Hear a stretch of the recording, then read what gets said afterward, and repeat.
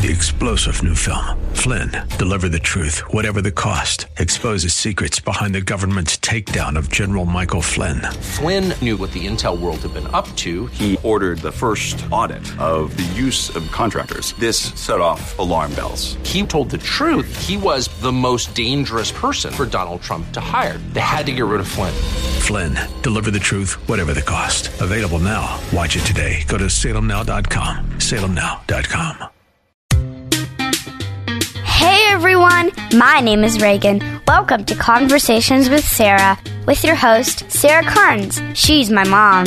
She's on the radio and TV and loves the Cleveland Browns. But one of her favorite things is connecting with you. She wants to help you live a healthy, happy life. I don't know how she does it. She even got me to love carrots and eat broccoli. Thanks for listening.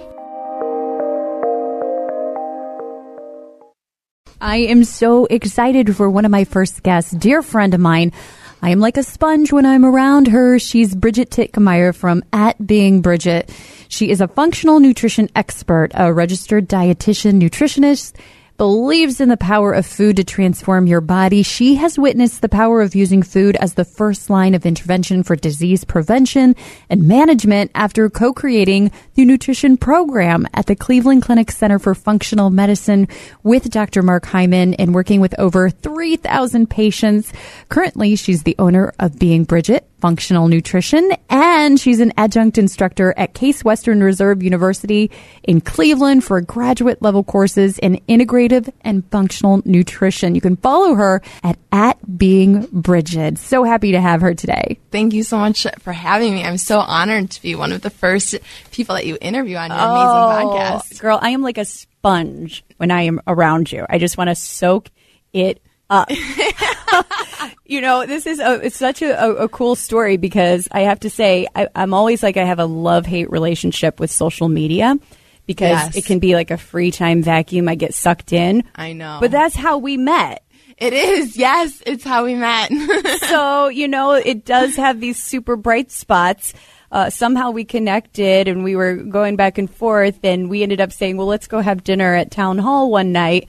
And I think we sat there for like 3 hours straight talking. 3 or 4 hours. I remember being like, I've never spent this long with the person that I just met like this. Oh, that's because it was just an instant connection. And I wanted to be able to share what you shared with me that night with so many other people. You know, on my morning show here on The Fish, I try to sprinkle in, you know, a little bit about my health journey and me kind of being transformed by the foods and, you know, different things that I'm doing. No one probably would guess that 10 years ago, I wouldn't even touch a salad, green foods. I was like, it was terrible. It was like, where's the nearest Taco Bell? That was my life. So big transition. I want to kind of start from the very beginning here. You know, I mentioned that you have a story as well, becoming a dietitian, a registered dietitian, nutrition expert in functional medicine. So just to start us off, can you tell me a little bit about, first of all, the functional medicine piece? Because I think that's a big piece of today. What is functional medicine? Because we're going to be throwing that word out a lot today. Yes, I know. And when you know it, you think that everyone knows it. Exactly. And then you realize that a lot of people actually don't. Right. So kind of explain what is functional medicine and then how it relates to you being a dietitian. Yes. Okay, perfect. Functional medicine, I believe, is really the future of medicine because it's so personalized and the patient is treated as an individual rather than a disease. And I think that so often when you go to the doctor, you're treated as your diagnosis and not as an individual of like, okay, well, what are all of these other factors that you have going on and what is your lifestyle and what is your diet like? And so functional medicine really dives into answering those questions about the individual that's sitting in front of them. And I love that so much because you're treated as a person and someone listens to you, which can be hard to find sometimes when you're seeking out doctors.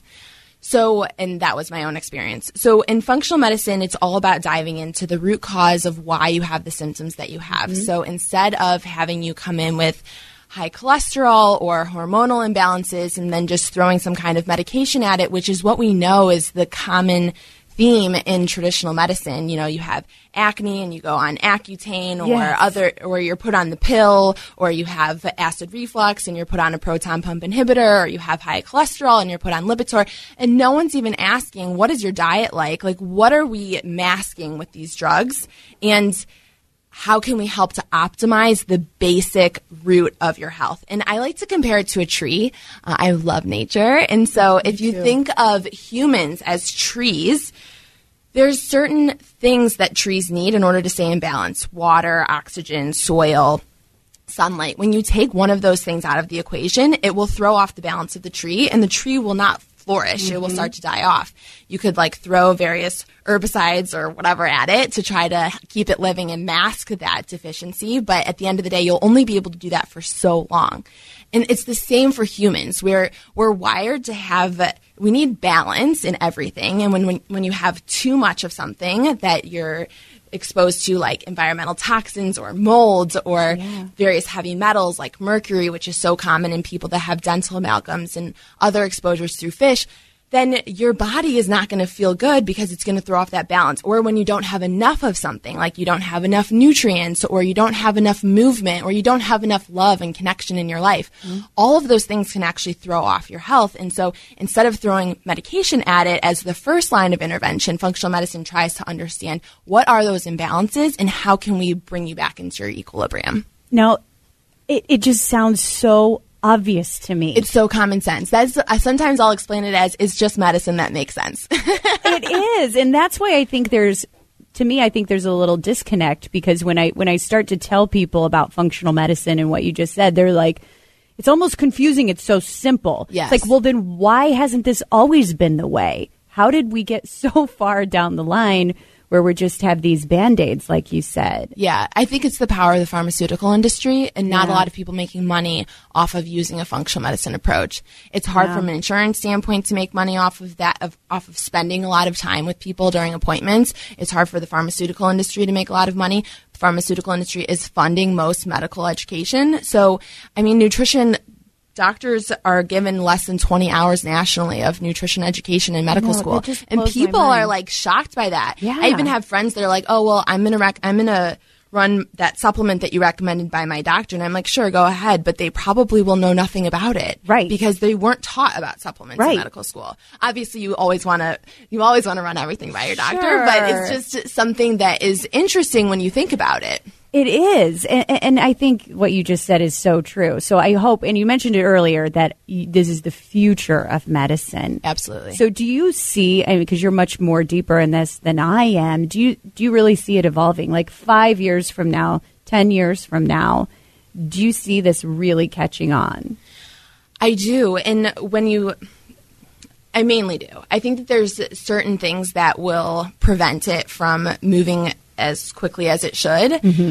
Mainly the reimbursement and the issue with it being very difficult to treat people with functional medicine in a hospital-based setting because you're still on that hamster wheel of having to see a certain volume of people, and it leads to burnout when you're diving that deep into people, and then you're expected to see 10 people in one day and remember all of their stories. Yeah. So I think that there's some things that are prohibitive, but I also believe that when we opened the Center for Functional Medicine at the Cleveland Clinic in 2014, that was the catalyst, in my opinion, that put functional medicine on the map. Oh, I do too. Where it created so much conversation, and then it was like this cool thing that, all the moms from Rocky River were coming to functional medicine, and within their friend group, they're like, oh, who's your dietitian? Oh, who's your doctor? That's my friend group right now. I'm living that life. I am living it. But it's so hopeful to me when I hear these stories. And I feel like I'm a success story. From functional medicine. I mean, I've been told for years I have fibromyalgia. I was told I had everything from lupus to autoimmune disease. And I basically was told by a rheumatologist, I was a ticking time bomb for an autoimmune disease. And I was like, well, I'm just not going to sit here and do nothing. And that's when I found functional medicine and just everything. I was having all kinds of crazy symptoms and went, and it really changed my life. And now I feel like I'm on this, I always say I'm like a healthy lifestyle evangelist. I just want to go out there and just tell everyone that there are so many stories like me, people with autoimmune diseases. I know you work with people with all different diabetes, probably all kinds of stuff that have like changed their life. Yes. With food. Yes. As medicine. Yes. It's just like the more stories we tell, the easier it's going to be. You're actually one of those stories too. Yes. That's how you started at the age of 14. Kind of tell that story too, because I think that's inspiring as well. Yes. Okay. So I, for a long time, didn't really feel comfortable telling the story because it's just there's so much stigma around a lot of the issues that I was having. I was diagnosed with narcolepsy when I was 14 by a neurologist at the Cleveland Clinic. He's actually thankful that they were able to identify that I had narcolepsy at such a young age because so many people go so many years without being diagnosed and having to function through their life. So narcolepsy is like the guy in Rat Race where you can't control when you're falling asleep. It's not something that you're born with. It's something that develops. They told us at the time that it was a genetic condition, although we have no family history of it. And since then, the research has come out showing that narcolepsy, there's an autoimmune component to it, which is why it makes sense to address a person's diet and lifestyle. So that actually just came out last year in a paper saying that there's an autoimmune component to people that have narcolepsy with cataplexies, which is something else that I was experiencing. So a lot of people that get narcolepsy have cataplexies, which are mini seizures that develop. I would have about 20 of them a day, and they would last anywhere from like 5 to 15 seconds. I was fully conscious when it would happen, but my eyes would roll to the back of my head, and if I were standing, I would lose my balance. It was when I almost drowned in my friend's pool and she had to like basically save me that her mom was a nurse, and she said to my mom, like, there's something happening and I think that you need to take her in to see if she has epilepsy. So the reason that I was taken in by my parents, they thought that, I was just like becoming lazy, and all the teachers would call my house and say that I wasn't awake for any period of the day. I literally fell asleep every single class of every single day. And I ran track and cross country, and we would run 1,200 repeats on the track. And then we'd have like a 3-minute window of time that you would have to rest. And while everyone else was drinking their water and socializing, I was sleeping on the grass. In those 3 minutes, I would fall asleep and be fully asleep. And then my friend's older sister would come and pick me up from the grass and be like, okay, time to run again. Oh, my goodness. So you actually found then functional medicine for your parents. I think this is just amazing that your parents kind of knew enough, and you were saying, we're going to go a little deeper here. I know you were diagnosed for some at the Cleveland Clinic, but then you found functional medicine through this, right? Yeah, so my parents found functional medicine. I hated the idea of functional medicine because I was like, you don't understand. I have a disease, and this is severely limiting my quality of life. I need to take the drug that this neurologist is recommending. And he was so adamant that, like, nutrition has nothing to do with your disease. There is no research to support that food has anything to do with your condition. It's something that will get worse over time. You'll need medication, and your sensitivity to it will increase or decrease over time, so you'll just need to continue to increase those drugs. So he actually hated the idea that my parents were taking me to functional medicine so much that he refused to continue seeing me. So he was the only pediatric neurologist in the department, and I was then switched to an adult neurologist at the time when at that time I had been 15 because it had been at least 6 months that I had been seeing functional medicine. So I hated the entire idea, and we're hearing from my doctor, like, she needs this medication. And so I'm saying to my parents, like, you guys aren't doctors. Why do you think that you know enough to say that I need to see this functional medicine quack that is operating out of this house and running all these very strange and obscure labs on me? I would leave the appointments and go sit on the front porch of the office crying because she was like, you can't eat those foods and you can't do this, and we think that you need to not take the medication yet so that we can really figure out what's going on underneath. And she's running like these leaky gut tests and food sensitivity tests and nutrient deficiency tests. It was Genova is a common functional medicine company at the time. They didn't own it at that time, so it was the company that owned it before Genova. And My parents, she was like, we're going to put you on a strict elimination diet, no gluten, dairy, soy, eggs, peanuts, all of those things. And I refused. And my mom was like, no, this is something that we're doing, and I will make all of your meals for you. And at the time, there was no like gluten-free section in the grocery store. Oh, I can't even imagine doing that back then. Yeah, there was no certified gluten-free symbol. That came out. I remember when that happened. I was in graduate school, and so my mom would go to like 4 different grocery stores, and then she would make me all of my meals. And the school that I went to, you like paid for all of your lunches at the beginning of the year. So I was the only person that packed lunch, and I was like mortified by it. It took me like a good 8 years to not be so embarrassed that I'm gluten-free.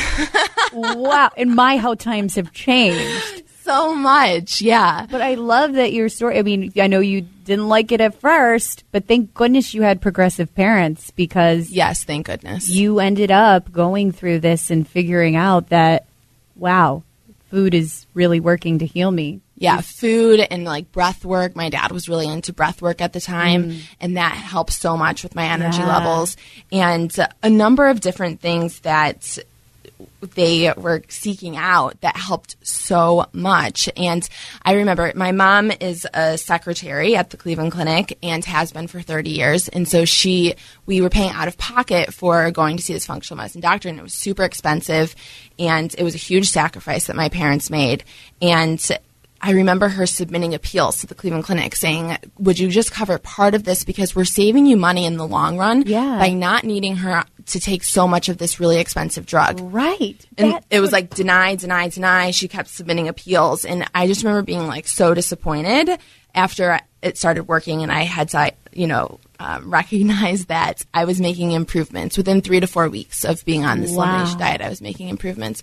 But it was something that as I watched that appeal process and like the Cleveland Clinic deny all of that, and then like coming around to the idea that like, okay, this is kind of common sense. And my parents were never against me being on medication. I still take medication about 4 days a week. It's a very low dose, and my neurologists are always like, you're so lucky that your body's so receptive to the medication. And I'm like, this is not luck. This is like years of taking the hard route. Yes. We didn't take the easy route and just like say, okay, yeah, we'll take this and mask all these other issues that are happening. Still to this day, when I eat gluten, it's like I can feel my eyes twitching and I fall asleep instantly. So it's like, imagine how much medication I would have needed had we not identified something like that. I know. It's just crazy to me. You mentioned something earlier. You said that your neurologist at the time was like, there's not research to show that food will help or nutrition.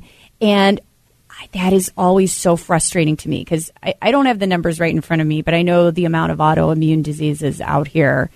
It's just staggering. I feel like staggering. I could name you 3 or 4 direct friends that have an autoimmune disease now.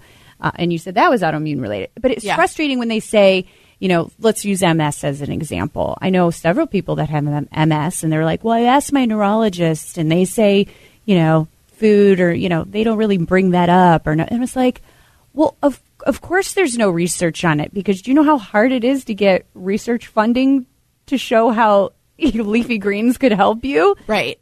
Not to mention, like, that then requires people to be keeping track of how often they're eating those, and you have to trust that they're reporting what they're actually doing, which is a huge limitation in any nutrition research. Yeah. But yeah, I've had patients tell me that their endocrinologist for their diabetes told them that food doesn't really matter for their disease. I had a woman that one time, she had arthritis, and she was seeing this rheumatologist from Johns Hopkins and had come to the Cleveland Clinic Center for Functional Medicine for a second opinion. She was seeing the doctor and at the Cleveland Clinic and myself, and she was losing weight because we had her on like a very specific nutrition plan to help to reduce her immune response to foods. And she had previously been drinking soda when she was seeing the rheumatologist at Johns Hopkins. So she went back there, and he told her that she was losing too much weight and that she needed to start drinking soda again. No. Yes.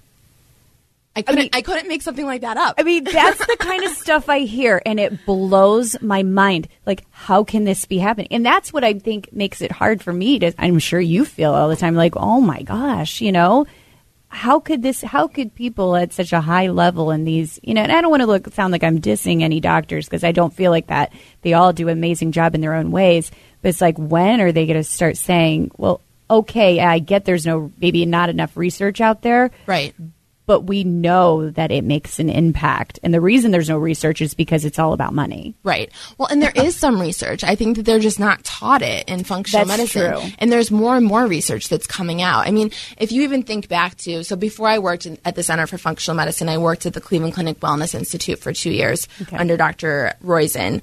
And he has been publishing books on, he is Dr. Oz's partner. He's been publishing books on the power of nutrition for years.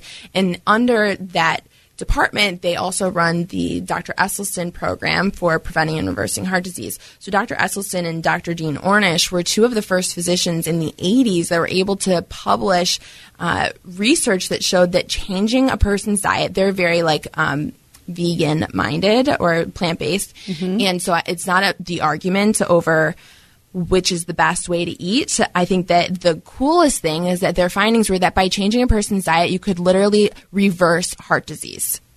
And they were publishing that research in the 80s. In the 80s. So it's like, how is that not more commonly known? Right. I know. That's the stuff. That's why we're here today. We keep spreading the word, because you're right. There is research out there. It's just getting it to everyone to know. Okay, you also mentioned something a little bit earlier too, and that's the food sensitivity, where you found out the gluten was something with your autoimmune thing that was really bothering you. You could tell, like, as soon as you started to eat that would bother you. That is something that I feel like now is so common. People, I mean, I can't have gluten either. I go crazy when I have gluten. Right. And do you see that that's a common thing with people with autoimmune? Didn't removing gluten clear up your rashes? Yeah, I had these crazy rashes. And I tell you, I went to a doctor. I went to probably 3 or 4 dermatologists. I went to probably 3 or 4 family doctors. I had these rashes that would come on my legs, and I actually have scars from itching. They would itch so bad. I would go to bed at night and I would wrap my legs in ice because that's the only way I could fall asleep, because I would itch them so bad, and I would just end up crying myself to sleep with the ice packs on. It was like, and I just keep saying, I know there is something deeper that's wrong. Not one doctor through that whole experience. And again, it was dermatologists, and I had every steroid cream. I mean, I'm sure. Yeah. No one ever mentioned, what about gluten? What about nothing, until I went to functional medicine. Yes. And as soon as I stopped eating gluten, mine probably took about a good month to fully get out of my system. All my rashes went away. And I've only had it come back when I've been glutened at a restaurant. Yeah. And I can tell. I have to be very careful. And restaurants are really tough. Restaurants are tough. And now I've learned to say, I'm allergic. I will get really sick. You have to be very firm with them. Yeah, you do. Because some people just don't get it. But yeah, no, and I'm so thankful that there's so much gluten-free stuff now. But it's such a good experience or story about healing from the inside out, instead of just looking at how we can treat this rash, looking at the origin of what are you putting in your body that's creating this inflammatory response. Yes. And one of the doctors at the clinic told me something, or said something to me once, and I've never forgot it, because I was just so excited that, I stopped eating gluten, and I can't believe it. I don't know why everybody just doesn't stop. If you have an autoimmune disease, to me, it's like a no-brainer. Just stop eating gluten. That's one of the first things you should do. And she looked at me and she said, the people who don't just probably aren't sick enough. And I'll never forget her saying that. It's like, because I got to this breaking point where I was like, okay, getting better to me is much more important than me having that regular pizza or whatever those foods are that people love, the processed foods and all of that I became addicted to. I know I was like, I had such an unhealthy diet, and I think so many people do. Right. And it's like, when you can end that relationship with food, when your health becomes more important than that, then it clicks. And it's like, to me, I had to become sick enough. Yes, and I think that that's the case for a lot of people. You're so right. And it's hard to draw a direct correlation between a person's diet and then their reaction to something. And I have people that, even clients of mine, that we test them, and they have blood work that shows that they have a gluten sensitivity with one of the most reliable food sensitivity tests out there, and I still can't convince them to remove gluten from their diet because they don't. They're like, I feel pretty good, yes, and I just have it sometimes. But the thing about gluten is that it stays in your system. The half-life of gluten is 21 days, so it cuts in half after 21 days of eating it, and then that means that within 6 weeks of eating just one serving of gluten, it could literally be like the size of a person's thumb. It takes that long for it to be removed from your system. So even if you're eating like a low gluten diet, you're still not giving yourself the opportunity to experience what it would be like if you didn't have it in your diet. So you can't really have cheat days. You can't, at least initially. And I think that, I'm a huge advocate of non-negotiables, establishing what your non-negotiables are, because otherwise it's so hard to be on such a limited diet and have a healthy relationship with food. So I think that it's important to find times that you'll give a little when it's appropriate or when it makes the situation easier. Like for me, I try not to eat a lot of sugar, but on Thanksgiving, our entire Thanksgiving is gluten-free because my sister has autoimmune issues and she doesn't eat it. My cousin has autism. And so like our whole family, we just eat gluten-free for the entire Thanksgiving. My boyfriend actually just spent Thanksgiving with us for the first time, and he was like, I can't believe this whole thing is gluten-free and it's so good. And I'm like, yeah, right, it can be. But I try not to eat a lot of sugar and I try not to eat too much dairy. But on something like Thanksgiving, I'm not going to be like, I'm not going to have a piece of that gluten-free pie because I'm eating a low-sugar diet. I love that you said that. I think that having those non-negotiables where you're like, this is something that I can't budge on, and then this is something that I can, is really important. And I see this even with people that once you get super concerned with the quality of foods, like even just removing the whole gluten-free equation, but the quality of foods like beef or fish, when we know that grass-fed beef is significantly better than grain-fed beef, and that it increases the omega-3s, it increases vitamin A, and it decreases some of the inflammatory response. But that doesn't mean that every single time that you're going to have beef, it's going to be grain or grass-fed. And so I think that there's a component, it's called orthorexia nervosa, and it's when it's a new eating disorder that's going to be added to the diagnostic codes, where it's an obsession around healthy eating to the point that it controls your life and it controls your social situations, and it's like debilitating. And I've seen a lot of people that end up developing it. So I think that it's important when you're changing your diet to have certain time periods where you're stricter, like you may need to go on an elimination diet for 6 weeks in order to see what you're responsive to. But then establish your non-negotiables so that it's not controlling your life. I love that. Now, do you think people can be addicted to processed food? Yes, I absolutely think that. I actually know that processed food addiction is an extremely real thing, and that the way that your brain functions, the dopamine reward that happens after you eat these processed foods that are high in sugar, fat, it's called the bliss point that food manufacturers hire food scientists in order to create. And when they find that bliss point, it's that point that they know it's so good that you can't stop eating it. And so companies invest millions and millions of dollars into creating these bliss points so that they can get people super addicted to processed foods. And I never thought that it was as much of a concern until I was in graduate school and I met Dr. Deborah Cohen, who is a physician that wrote a book called A Big Fat Crisis. And I met her when I was interning in Washington, D.C., and she talked about how in the last 50 years, our willpower hasn't changed. So you don't have like genetically wired into your DNA less willpower than people did 50 years ago. But then why do we have the obesity rates that we do? 2/3 of adults are either overweight or obese. And so we could argue that those would be the only people that need to change their diets. But I really don't believe that. I think that the 1/3 of normal weight people are still affected by nutrition, because I see normal weight, whatever that means, technically from a BMI standpoint, individuals that are happy with their weight like you, but they have so many other issues that, like IBD and IBS and hormonal issues and things that they need to change their diet for. But that's just a side note. So she talked about how our willpower hasn't changed in the last 50 years, but that our food environment has. And so if you think that because you can't stop eating these foods that there's something that's like wrong with you, it's not true. I mean, you obviously have to have a certain level of discipline, but I think that I see most of the people that I work with, they have a very high level of awareness that processed foods are not the best choice for them, but they still find themselves in like the cookie jar or grabbing other sugar things because they're looking for that dopamine hit.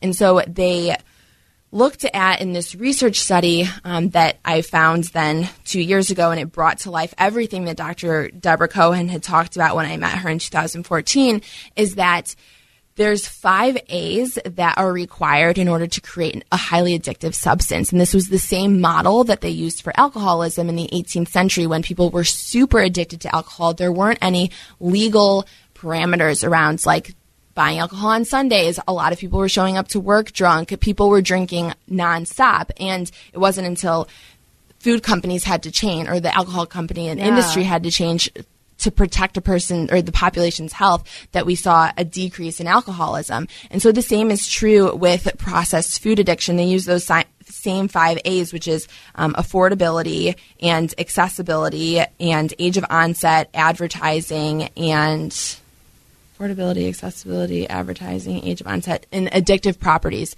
incorporating some kind of addictive property into the food.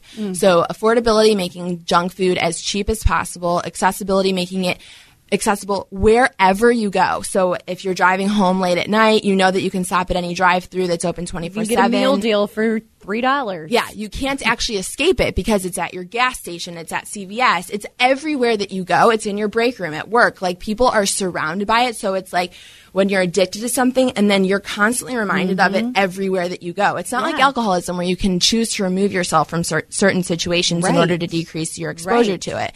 So it takes a higher level of willpower to abstain from something when you're exposed to it all the time and you're constantly reminded. And then I just wrote an article about this. I think that the 6th A that I would add is always being disconnected, because when you're disconnected from your body, it creates space for addiction. And that can be within being super disconnected from like your feelings and emotions and just kind of like trying to fit in instead of understanding what is really honoring your own authentic self, and not taking that time for prayer and meditation and all of these things that really help to align a person to more connection in their life with themselves, and then connection with other people that they have genuine relationships with, and they're not just friends with someone because it helps them gain a higher social status or something like that. I'm talking like real genuine relationships that improve your quality of life. And I think that when people are always disconnected, it leaves more space for them to become addicted to these processed foods, and it makes it that much harder to kick that habit. And it's in front of us all the time. I hear Dr. Mark Hyman say, the story of the whole Betty Crocker thing. That he thought Betty Crocker was a real person? I did too. What? I was like, what? Betty Crocker wasn't like this real person? Like, no. And then, you go, I do have some Betty Crocker cookbooks, and I was like, well, why does it say, use a block of Velveeta cheese? And like, all this is like branded throughout. And I'm like, how did we not? I don't know, maybe I'm the only one, but if he did it too, I feel like there was a lot of other people that Yeah, I agree. I think that the reason he tells that story is because he knows that people will resonate with that. Yes. And, I think, this whole then make everything easy and put everything in a box, because everybody I talk to is busy. Right. Everyone is busier now more than ever, because with the use of the internet and computers and your cell phone, you're able to be always on, and it increases the level of requirements that you have. My parents were just talking about that with my brother. He's going to be a senior in college, and how it's like the expectations that are on kids that are just starting out working. It's like, no, you need to work 80 hours per week. That's like how you this is your level of acceptance that you need to achieve.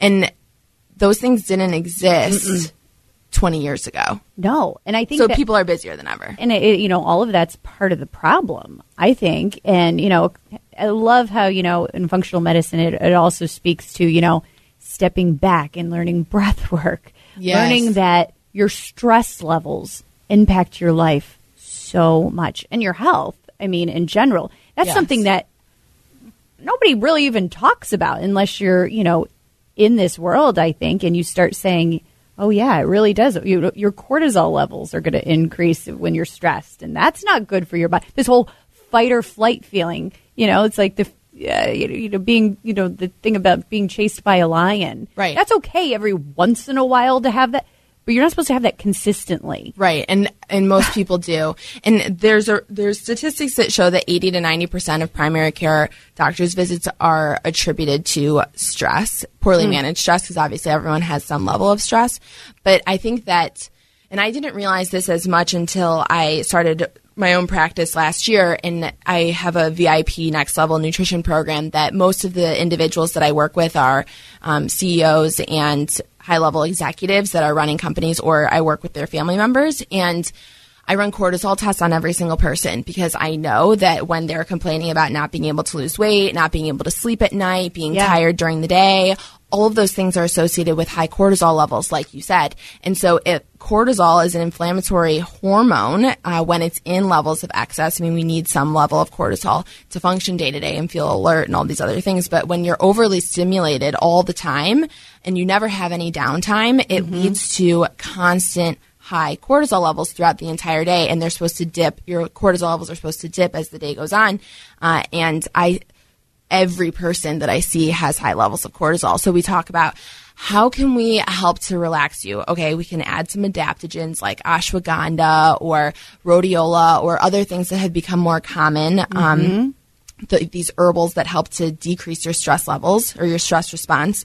And then I view it as kind of like a Band-Aid. While it is helpful and I take adaptogens, you need to adjust your lifestyle, and that's the harder part to do. So I used to push myself when I worked out until I was nauseous and passing out because I just thought that was what was normal, and it made me feel so good. Right. And it's not normal. It completely depletes you, and over-exercise can increase cortisol levels. And I think that people, I hate when I'm in workout classes now, after I've become so much more aware of this, when workout instructors are like, come on, push yourself harder, no pain, no gain, and all of these things that are we traditionally think of. But it's what about just listening and honoring your body? Yeah. What if right now I'm lightheaded and feel like I'm going to pass out?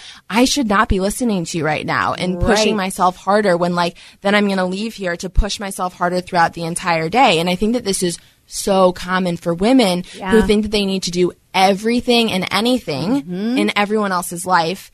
And it's rare to take time for yourself, but you start your day waking up early and probably cutting off your number of hours of sleep to go work out, to push yourself so hard, to then rush to work or to run your kids everywhere, and then you never stop for the entire day. And so it's how can you incorporate periods of rest into your day? So I have a lot of these CEOs that I work with block time on their schedule, 15 minutes for napping or for laying down, and they can't do it.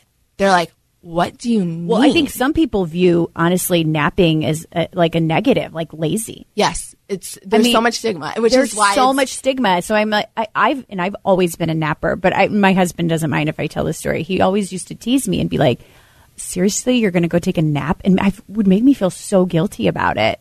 And, through the years and through all my health stuff, now he gets it. Yeah. But there's I used to feel horrible about it. Right. And now, if I'm driving around or driving the kids somewhere, I choke now. If I have to pull over in the parking lot somewhere and just pull my seat down and turn my phone timer on for 10 minutes to take a nap, I'll do it. Oh, yeah. I do that all the time. Oh, good. Thank you. Let's normalize napping. No, it's true because there is research to show that people are more efficient when they have short naps, not long naps, but short power, 15-minute, 20-minute naps, that it can re-energize you for the day and it can rebalance your cortisol levels. So this is especially the case after lunch when most people's cortisol levels are really supposed to be coming down because they're the highest in the morning and then they come down, like I said. And I commonly see people right around 1 to 3 p.m. That's when their cortisol levels are the highest. And it's because the morning's building up to them. They have such a long to-do list before their end of the day. They know that they need to get all these things in. And so the last thing that's on their mind is let me take a 15-minute power nap. Right. And I like what you said that the highest in the mornings. I read something recently that, they are high in the mornings, so you should wait an hour to have your coffee. Is that true? Coffee can spike cortisol levels. I think that it's good to not be caffeinated the second that you wake up because there's 1 in 4 adults in the United States are reported to have insomnia and can't sleep throughout the entire night. So we're on a constant cycle of not sleeping and then caffeinating to power through the day and then like needing another caffeine splurge in the afternoon that then inhibits your ability to sleep at night. And so then you like, it's a constant vicious cycle. Your sensitivity to caffeine decreases. So then you need more in order to be stimulated throughout the day. And so I think that if you can, I always recommend having a period of time that you stop drinking coffee so that you can see how your body readjusts itself. Not that coffee's bad, and I honestly don't really like to label foods as good or bad because I think that it is so individualized, and that the faster that people can identify and appreciate that, the faster that they stop judging themselves or thinking that they're doing things that are right or wrong, because it's not about doing things that are right or wrong. It's just about honoring your body and what's best and everyone for you is in that so moment. different. So different, and every moment is different. So honoring your body might look like giving yourself a break and having a piece of dark chocolate. Yeah. But it could also look like having a salad and not eating sugar for that day. And I think that learning that that's okay to do things that aren't always your norm is another sign of honoring your body. But so back to the caffeine thing, I think that it's important to remove that from the equation, which is like the hardest thing to do. Yeah. And it wasn't until after I had recommended to so many people to stop drinking coffee that I, during Lent, like 4 years ago, had removed it, and I was like dying. It took me 2 weeks to adjust, and I was only drinking 1 cup of coffee, but it's amazing how hungover you feel every single day when you're not drinking 1 stupid cup of coffee. I know. I mean, I get up at like 4 a.m, and my coffee is what saves me every day. Well, and I completely understand that, and I resonate with that because I have narcolepsy. So the doctors recommend like drink more coffee to stay awake throughout the day. Yeah. That's like one of the first recommendations that they make. And so for me, it was like, oh, drink more coffee and then take less medicine. And so that's a great exchange. But what I realized is that coffee actually makes me more tired. I didn't understand it until I removed it from my diet. And I see this in so many of my clients that they remove coffee and they get more energized throughout the day because they're not crashing. There's some research that shows that as your caffeine intake increases, your cortisol level increases, obviously, and your blood sugar level increases. And then that means that 3 hours later, your blood sugar levels have more of a dip, and possibly then other hormones that are associated with that. So when you're able to remove that, especially like in the afternoon, people feel a lot more stable in their energy. And even if, so like for me, I drink green tea and in the morning, and that's about 1/3 of the caffeine that you would find in coffee. Or sometimes I'll have matcha, which is closer to like 1/2 to 3/4 of the amount of caffeine that you would find in coffee.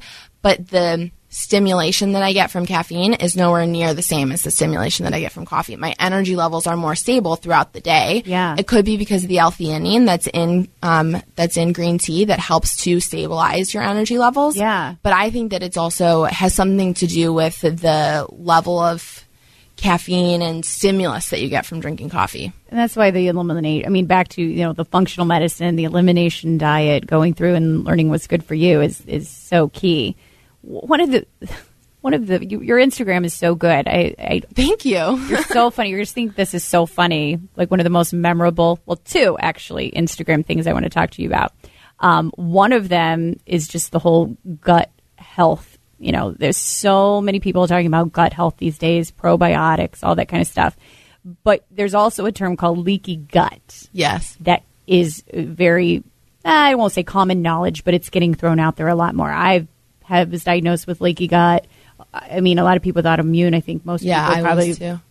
Yeah. Most people with autoimmune do. Yeah. So it's hard. It was always hard for me to like visualize. And then one day you did this Insta story about a hose. Yeah. You remember this? And you were like I'll let you tell it because it really helped me visualize what leaky gut is when you hear that term. Yeah. So kind of give me that visual again, or all of us. Okay. Yeah, it's actually something that I teach a graduate course in integrative and functional nutrition with another professor named Dr. Stephanie Harris. She's a PhD dietitian, and we created this class together. We're going on 3 years ago so that we could teach other future dietitians and future medical. We have a few students that are going into medicine that take the class to intertwine that into their curriculum. And so when we were coming up with the lectures, I was trying to think of all these analogies for how to explain leaky gut to these students. And one of them is a hose, and then one of them is Kerplunk, because I think that Kerplunk is another easy one where, like, once the straws are removed, you know that, like, all of the marbles, you know, like, fall through. It's not, I think that the hose is a better graphic. So you have this hose, and it goes from your mouth to your anus, and that is where, when you eat any kind of food, it travels down this hose and then is hopefully removed through your butt. And you have your intestines, the food goes through your stomach, and then your small intestine and your large intestine. And what happens for some people, especially people that have autoimmune diseases, is that they can get holes in their hose so that water starts to leak through. So the food that you're eating actually is leaking through, and the lining that's right underneath that, the surface of the hose, is where your immune system starts. So that's when your body starts to produce more antigen or antibodies that start to attack the water that's coming out of the hose, because it knows that it's not a normal response. So this is how people actually, leaky gut is one of the most common causes of food sensitivities. So a lot of times when people have a number of food sensitivities, it's because they have a leaky gut. They need to work on healing their gut rather than saying that they're going to remove all these foods for the rest of their life. So thinking of that as more of like another not full cause that you want to dive even deeper to understand like how you can fix your leaky gut. So you have water that's coming out. Your body is producing antibodies that attack these foods essentially because it's viewing it as a foreign invader, and then it increases the immune response that you're getting, which can lead to a number of autoimmune diseases and other symptoms that people get.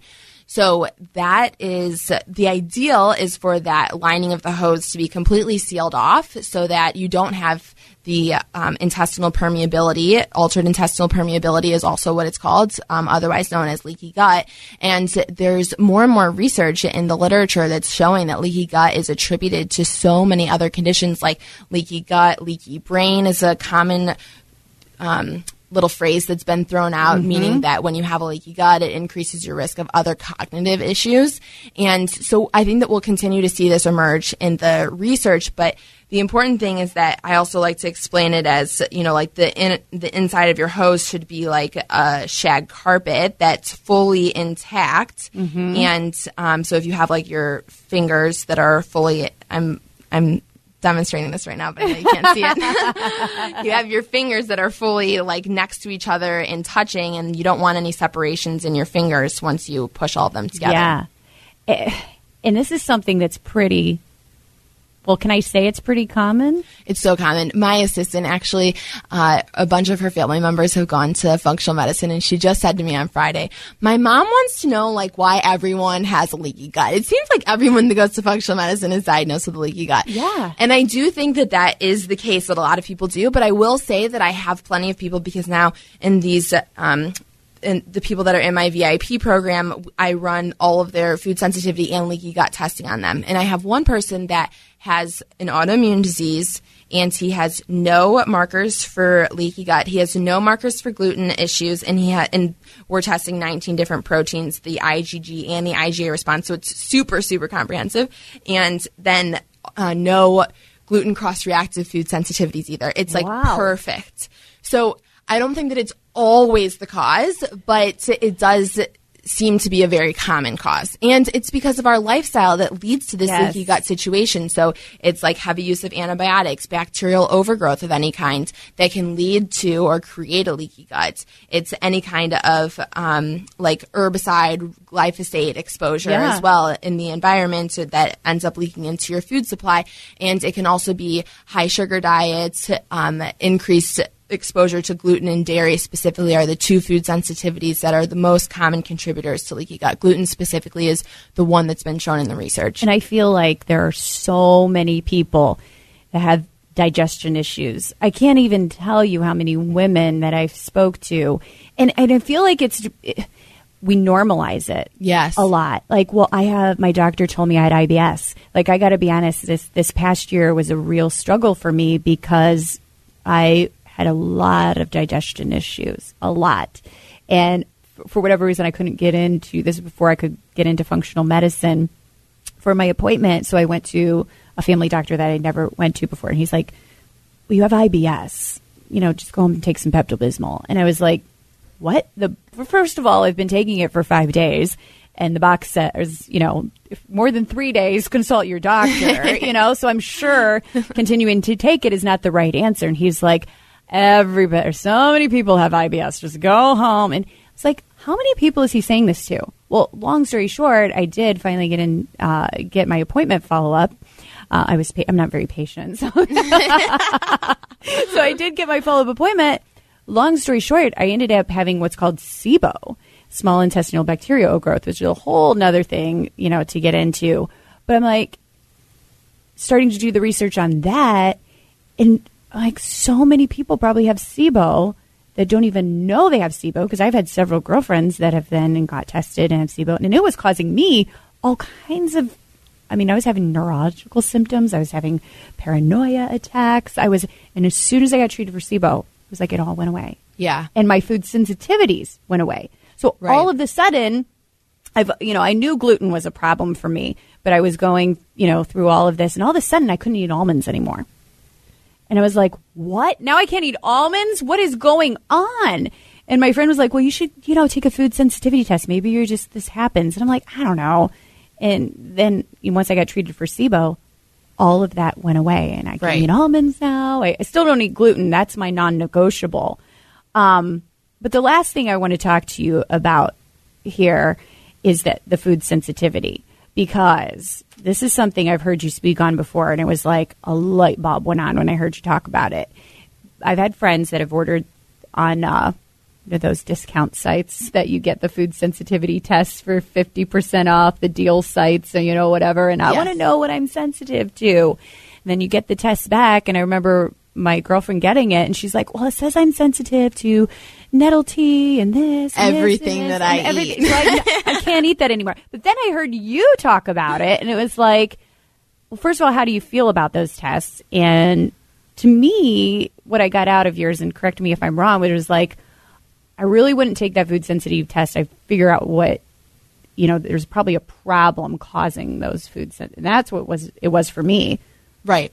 Exactly. So I think that, for you having SIBO, which is basically, you have your microbiome in your large intestine, which is where most of the bacteria and fungi and things like that reside. And you have trillions of them. And they're, I just was listening to something that said that we're 95% bacteria as humans, because that's how much your intestines and your microbiome control everything that you do. So for you had small intestinal bacterial overgrowth, which is where that bacteria moves up from your large intestine up to your small intestine. The small intestine is a more sterile environment where it doesn't have as much bacteria. And so then once you have the presence of that bacteria in the small intestine, it leads to a lot of bloating and GI symptoms, neurological symptoms as well. So for those kinds of instances, food sensitivities are going to result from those imbalances of the bacteria, whether it's imbalances like you have dysbiosis in your large intestine, which is just that you have an altered distribution of bad bacteria compared to good bacteria throughout the lining of your large intestine, or if you have SIBO. I think that for food sensitivities, if you were to ask most doctors, they're not well validated in the research. There's not as much reproducibility on them with a lot of companies that are out there. So that means that if you were to get one food sensitivity test today and then you got another one tomorrow, the results would probably look different. So it's not as accurate and reproducible all the time. Now, I think that for certain companies that look at purifying their samples more and dive deeper into the antigens that are produced from the food, that then increases the reproducibility and the accuracy of them. But the issue with food sensitivities is that it's hard to determine whether you have a true food sensitivity or it's a food that you're eating too much of. Because what can happen is if you're eating something like almonds, which are now in almond flour, almond butter, almonds, almond milk, almond yogurt, you could have... I was probably overdoing it too. It's so easy, especially on a gluten-free diet. Yeah. And it used to be that rice was what was overconsumed. Then there was concerns with people that were eating gluten-free that had overexposure to arsenic, since we know that rice carries more arsenic. And now the gluten-free trend has switched from rice to more almond-based products. So then you get this, excess exposure without even knowing that you've been eating almonds all day because they're in these hidden forms. Yeah. So when you overeat a food, it can lead to a similar immune response where the body identifies it. It gets really good at identifying that specific food, and it starts to attack it when you eat too much of it. So there's a lot of times people will come back sensitive to the foods that they're eating a lot of. And it's like, well, right, because you're eating too much of them. So let's add a rotation to your diet so that you eat that food once every 4 days. And then the other part is that you could have a true food sensitivity to it. And I do food sensitivity testing on all of my clients because I think that it's super valuable for us to better understand. I've seen a lot of people get a lot better from removing the food sensitivities, but I think that it's also a slippery slope to go down because it can lead to a lot of that like orthorexia nervosa that I was talking about, where you become so paralyzingly fearful of eating all of these foods that then your diet becomes 5 foods. And then you actually increase your risk of food sensitivities even more because you have no rotation in your diet. It sounds like the key is maybe if you're going to do a food sensitivity test, do it with a medical professional. I would suggest that, yeah. You know what I mean? Yeah. Because it's so accessible, these things out there. It's like supplements. It's like, oh, I read an article and it's like, I should start this supplement and I should start that supplement. Yeah, the majority of people take supplements not because their doctors recommend them, but because they've heard from a friend that they take them or from a celebrity, actually. Right. But it's like, people are influenced by what other people say, and if it's working for them and they can just go buy it, it's like, oh, well, I'll try it, when really, with all of that kind of stuff, it sounds like you should really just be, unless it's multivitamin, maybe you're safe. Yeah. I don't know. No, it's true. I do think that's why it's so beautiful to be able to work with someone in functional medicine that can do a whole like supplement inventory of what you're doing and what you actually need. Yes. And this is even something that I brought up with my parents who I order their supplements for them through my account that I have that you get at wholesale. And so they'll send me like the supplements that they're like, can you please like order us these refills? And then they'll throw in these supplements and I'm like, why are you asking me for CoQ10? And they're like, well, we read that CoQ10 is really helpful for like brain health and for this. And I'm like, why didn't you run it by me first before you asked me to order it for you? Like, that doesn't mean that you need CoQ10. Right, but that's so, and I've learned that a lot, that, it's your doctor or your functional medicine doctor can work with you, your dietitian, and all of that good stuff. Yeah, I do think that there's some that are very like most people are deficient in omega-3s, vitamin D, and magnesium are the top 3 that I see very, very commonly and that are supported in the research. But even people that are eating like omega-3 rich fish like salmon, sardines, herring, trout, those kinds of foods, they still will end up, they could be eating it like up to 3 times a week, which is what the national recommendation is. And I still see deficiencies in omega-3s all the time. Wow. I could sit and talk to you all day long. I'm telling you, she is just a wealth of knowledge. Thank you. I'm so glad you stopped by today. I want to tell everyone again, at Being Bridget on Instagram. I got that right? Yes, that's right. And you're on Facebook as well. Yes, and my website is beingbridget.com. And we should add that my name is spelled like rigid with a B at the front of it because most people, it's the Gaelic spelling. Okay. Most people think that my name is Bridget with a D at the end.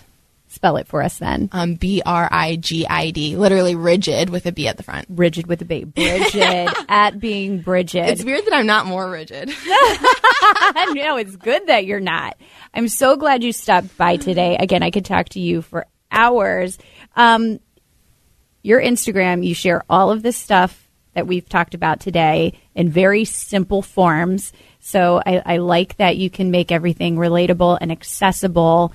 And you share a lot of fun recipes, too, on your website. I will say that I bring in my chia pudding that I've learned from you quite often for breakfast. I've got all these other recipes I got from you. So is there any, quick recipe that you could share for us today? Well, let's do the chia seed pudding.